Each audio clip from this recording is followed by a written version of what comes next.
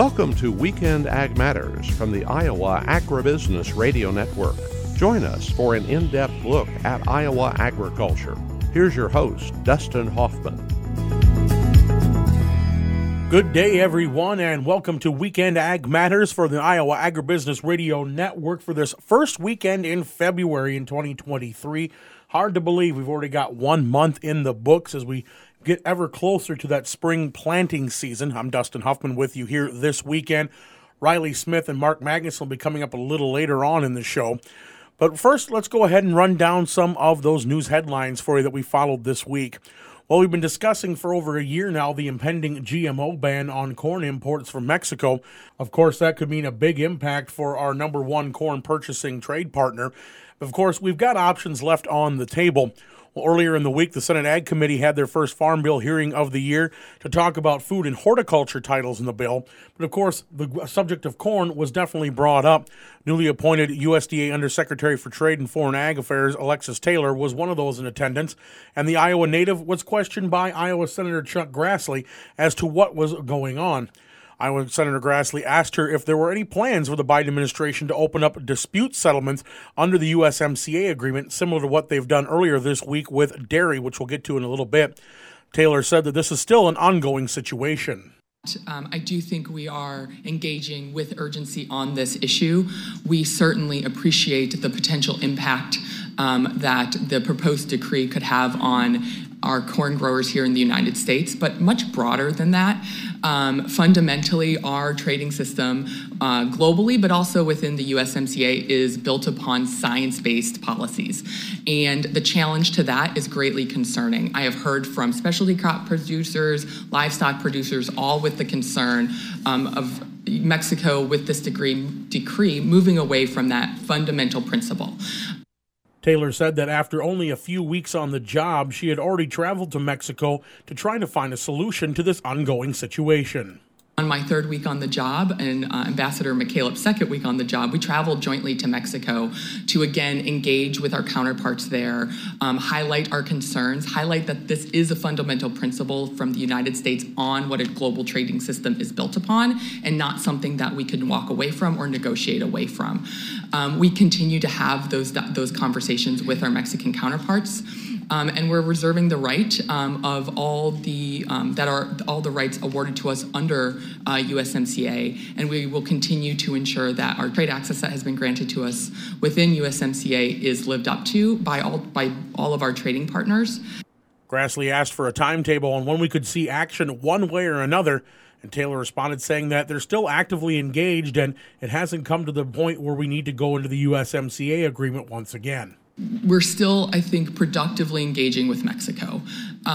We have been very clear that the USMCA gives us a process to go down if we cannot find resolution on this issue, and that we reserve all of those rights. But at least today, we are still productively engaging and hope to find a resolution that doesn't disrupt trade, impact our producers, and ultimately impact negatively Mexican livestock producers who are dependent on this product as well. After the hearing, we talked with Iowa Senator Joni Ernst, who had brought up during the hearing that this ban could cost the United States over $74 billion over the course of 10 years.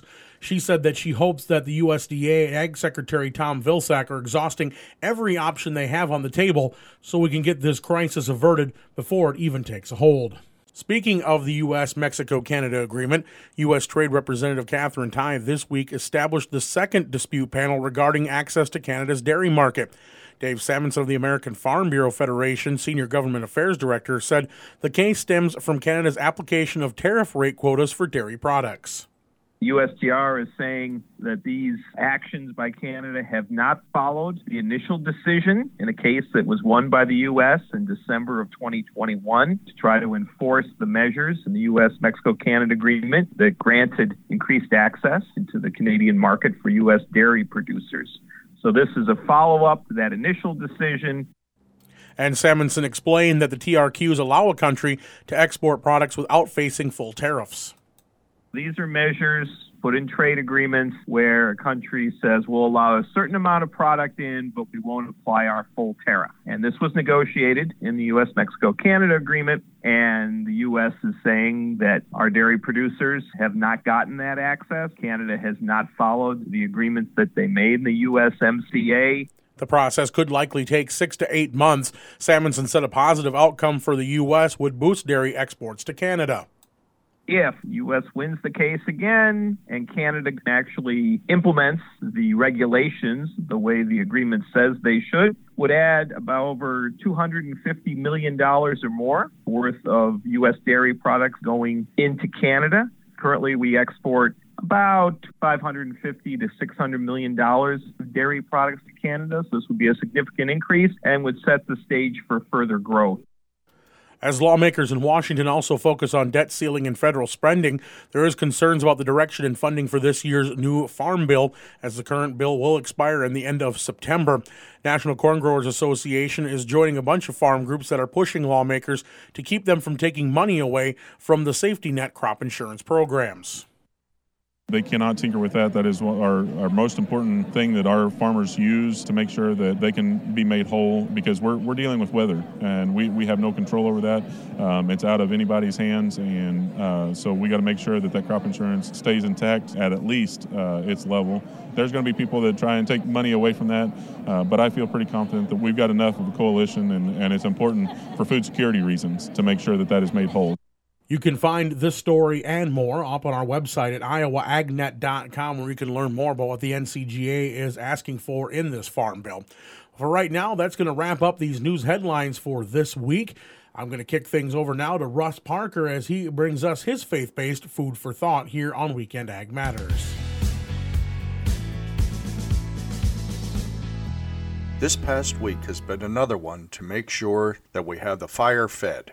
We've had to open the air intake, which has resulted in the firewood getting consumed a lot faster. Fire's an interesting thing. Some cold mornings I like to sit in the rocking chair in front of the wood stove, enjoy the warmth, and I become mesmerized by the flame. As it dances and creates ever-changing shapes, its danger is concealed by its beauty. I remember as a young child some memorable experiences with fire. I was always excited to hear the fire whistle and watch the fire trucks exit the station. There was almost a rush hearing their loud sirens and listening to the trucks accelerate as they went down the street. And then one day I was knocked back into reality when I learned that one of my friend's family had lost their house to a fire. And my brother had I'll just call it a curiosity about fire. His escapades led to the fire company being called on 2 different occasions, but that's another story for a different day. And fire has always been an important tool right from the beginning of time, it seems. Its usefulness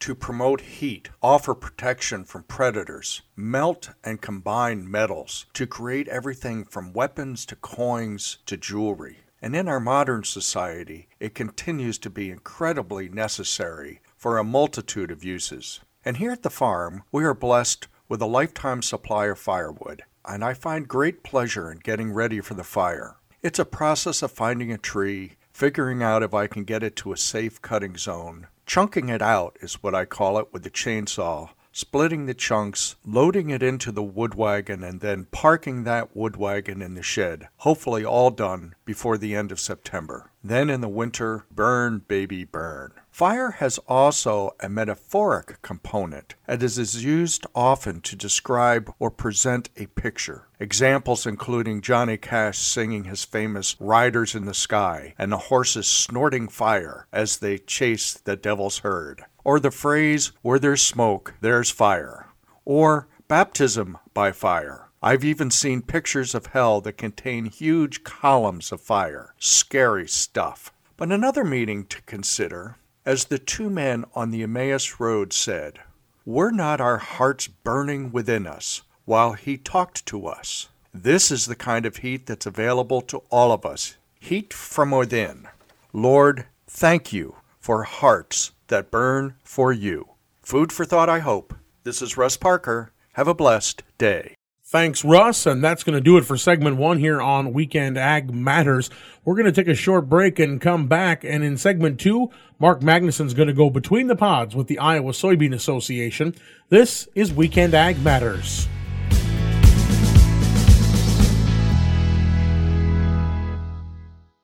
Mark your calendars for an event you won't want to miss. Registration is now open for the Iowa Soybean Association's Innovation to Profit Conference on February 16, 2023 at the FFA Enrichment Center in Ankeny, Iowa. Find research-backed solutions and opportunities to help you create a successful game plan to bring profitability to your operation. Register today by visiting www.iasoybeans.com. This message brought to you by the Iowa Soybean Association and the Soy Checkoff. Mark Magnuson with the Iowa Agribusiness Radio Network, and I'm here with Rob Ewalt today. We are here at the winter meetings for the Iowa Soybean Association. Rob, could you tell us, first of all, what your role is within the ISA? Yes, currently I'm a representative from District 6 on the state board. So I'm taking all the information and questions that my farmers have from our area and bringing it back up to the state and then trying to get that information back to them. And is that your main job then as a member of the board, Rob, just to be kind of that voice for people in your area? I think that's the main reason that we're here. We're going to spend checkoff dollars, and we want to make sure that we invest those in a proper manner and things that farmers are interested in investing in. You know, what kind of research? We talk about developing markets, new uses, and so that's basically what we're doing with those checkoff dollars. And Rob, here today we're just at the winter meetings for ISA, kind of the internal meetings for the group, but coming up in a little bit, it's going to be the Innovation for Profit conference coming up, and that's in Ankeny. Could you tell us a little bit what that's about? Yeah, so this is a great way for ISA to showcase some of the research that's being done with those checkoff dollars. And it's really putting everything together to help the farmers come up with a little bit better plan, maybe to increase those soybean yields just a little bit by some practices that have been proven over years of testing and studies. And so that's basically what we're looking at, is trying to put it all together and get it into the farmers' hands. And is this a great time of year to do it when everybody's hunkered down and it's cold? You can talk about things that you're excited about for getting ready for next year. Oh, I think it's a great opportunity for fellowship, for one. I mean, we've all been, some of those people up north have had some tough winter, and it's good to get out of the house, get down, talk with your peers, bounce ideas off of each other, listen to some new information. It's going to be a great time, a great experience for those farmers that attend. So, Rob, when we talk about the ISA and RCFI, that's the Research Center for Farming Innovation, what does that mean to farmers? I mean, are you working in tandem all the time and trying to come up with these solutions for problems, or just trying to find new things that are going to help you on your operation? We're really trying to find out what's going to help the farmer in their each individual operation. We have a lot of this research being done throughout the state at different farms. They're compiling all that data together to see what works and what doesn't work. You know, and I think they're going to tell you, if something doesn't work and you don't see a return on investment, then don't mess around with it. But when there's good stuff, good data out there to show and to show where there's profits to be made that aren't being realized right now, I think it's a great opportunity for us to make a little bit more money for that farmer. And is that powerful too, that it's not just one person that you're listening to, it's all of these people from all across the state that are giving their experiences? I think it is. I think it's important that this data comes from all over the state. I think it's important that farmers are actually the ones on the ground doing these projects and testing it just like they would on their farm any other time. But we have the analytics department behind it to analyze all this and to really show where these profits are to be had. So, Rob, let's say you're a soybean farmer that maybe you just started, or you're not huge into the soybean side of farming, and this is kind of the first time you're hearing about this. How would you get involved? How would you say, hey, I've got some questions, or maybe I've got some experiences I want to share? I think all you need to do is go get on the web like everybody else does. Go to the Iowa Soybean Association website and reach out to those people that are there, and they can get you plugged into research trials. They can get you signed up to come to this this conference that's going to be held on the 16th of February. And I think it's a great time to get involved and step up and try to improve your farming operation. And Rob, every time I see soybean farmers come together here in Iowa and work together with the ISA, it just seems like everybody knows what they're doing. Everything seems to be on the ball. Do you get that sense, from other states? Is everyone else as well coordinated as here in the state of Iowa? I'm a little partial on that, but I will say that our staff that we have at Iowa Soybean Association is second to none.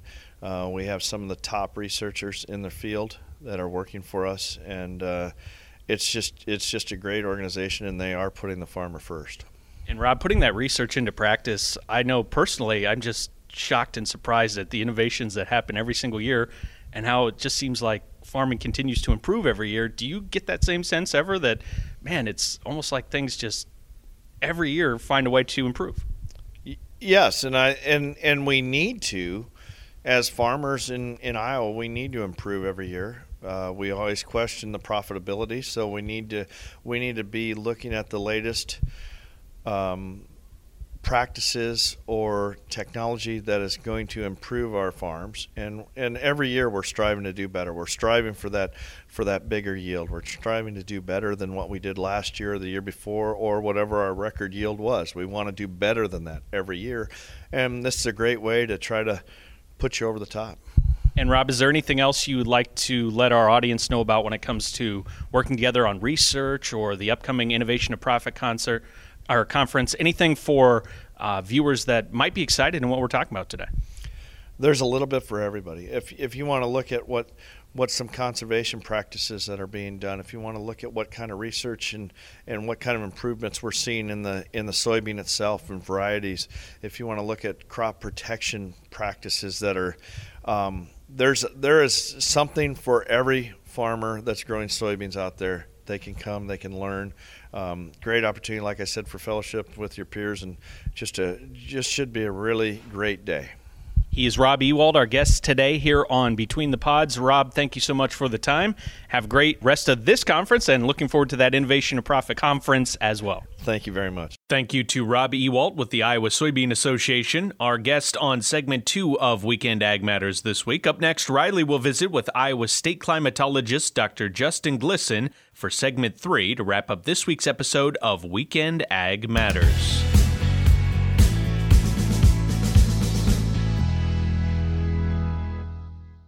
In February, we celebrate World Radio Day. Here at the Iowa Agribusiness Radio Network, we aim our programming to be Iowa-centric. Our slogan is Iowa Ag Matters. Today, the Iowa Agribusiness Radio Network offers 9 programs per day, anywhere from 2.5 to 4 minutes in length. Plus, we offer a long-format weekend program called Weekend Ag Matters. We thank you for supporting the Iowa Agribusiness Radio Network as we celebrate World Radio Day in February.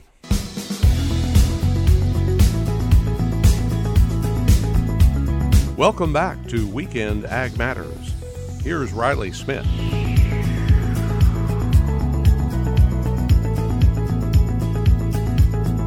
Well, we're here today with Iowa State climatologist Dr. Justin Glisson for a check of the U.S. Drought Monitor and just a little bit more on the climatological patterns we're seeing in Iowa right now.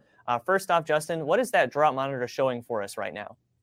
Hi, Riley. Always nice to be with you. So, again, as of last week, status quo. We haven't seen any changes across the state. Now, we've had some snowpack on the ground. We've had some weather disturbances come through the state with some precipitation.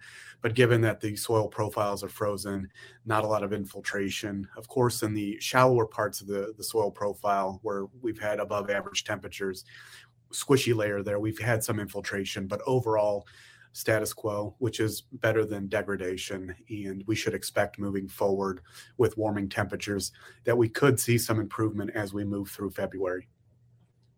Now, is there a little bit of a concern? I know that those temperatures, with it getting warmer, that we could lose a little bit of that snowpack. Will it get warm enough to where if that snowpack melts, it will infiltrate the soil, or are we worried about maybe losing some of that moisture from it? We'll lose some of it given just the warming that we get on the surface versus through the soil profile. We don't get a lot of snow water equivalent out of snowpack anyway, but we do need that moisture any way that we can get it. So snowpack melt will be beneficial. We're going to see temperatures in the 40s over the next week, which should allow the top layer of soil to thaw out, and we should get some at least shallow infiltration. We're not going to see a rapid warming event. We're not going to lose the snowpack. Also, we have to consider that the snowpack is compacted and there's a crust on top of it, so it won't melt as fast if we do stay in the 30s and 40s. Well, and outside of those temperatures as well, now that we have those February forecasts, what are we expecting to see for the next month? Well, if you believe Puxatawny Phil, we have 6 more weeks of winter. But if you look at the February outlooks and the short-term outlooks, we'll start with the short-term. We're seeing a high probability of warmer than average temperatures through the middle of February, and then a slightly elevated wet signal for much of the state. So that's a good signal to see as we do start the warm-up into late winter and early spring. If we look at February in general, we are seeing a signal for slightly elevated wetter conditions in the eastern half of the state, but no clear signal on temperature. So if we go back and rely on those short-term outlooks, at least for the first half of the month, above average temperatures. Now, I know earlier on, kind of before winter, when we were getting into that, we're expecting a pretty decently cold winter. And while we had that in December, and we've had kind of patches of that here in January or over January, it didn't seem like we got as much as probably we were thinking. For the rest of this winter, I mean, are we really looking at potentially just kind of staying a little above average? Yeah, great question. So you look at January, we were actually about 5 degrees above average. And without that storm we had before Christmas, when we had that Arctic outbreak with several days of very frigid temperatures, which really dragged down the average for December, we've actually had a pretty mild or near normal wintertime. So again, we have February to go through. Recently, February, we've seen a good amount of snowpack. It's the snowiest month for the state recently in the recent trends. So we'll just have to see how that shakes out. But if we're looking at least the short-term averages as our short-term outlooks, as we discussed earlier, we are looking warmer and wetter, which could mean a more active storm track. But we're not seeing anything in the signal that suggests a very rough Arctic outbreak or huge snowstorms across the state. So we'll just have to see how we go through the rest of February and into March. Now, you mentioned earlier of that little bit of a crust that's formed over the snowpack that we have. Does that come primarily from just getting those cold temperatures, or is that a little bit from kind of a slight thawing, refreezing pattern? Actually, both. Yeah, great question. So even when we're below freezing, that sunlight that's out when we don't have cloudy days, you'll get some surface melting given the particulate that snow, the top part of the snow collects, dust, dirt from pavement, all that. So you'll get some melting, but also when we do get above freezing, indeed that melt thaw refreeze cycle will give you a crust on that, which helps make the snowpack more robust and it won't melt as fast. Now, when you get in those 40 or 50 degree days, you'll start to extinguish that crust and then you'll start more rapidly melting that snowpack. Well, and of course, as we've mentioned so many times with the weather patterns that we've seen recently, it's a lot of we'll take what we can get. And honestly, looking on the bright side of things as we enter calving season for a lot of producers soon as well, seeing these warmer temperatures, won't necessarily be a bad thing. It'll make that process, at the very least, a lot easier. Absolutely. We might have some mud out in the feedlots and such, but definitely these warmer temperatures, especially for calving, would be excellent. We just have gone through a 1 to 2 day cold air outburst from the Arctic. We're not expecting that as we move forward. So definitely as we move through February and March, we're out of the coldest and driest part of the year, which is January. So we're going to see temperatures start to gradually ramp up as we get into March and more sunlight during the day as well. So both good things.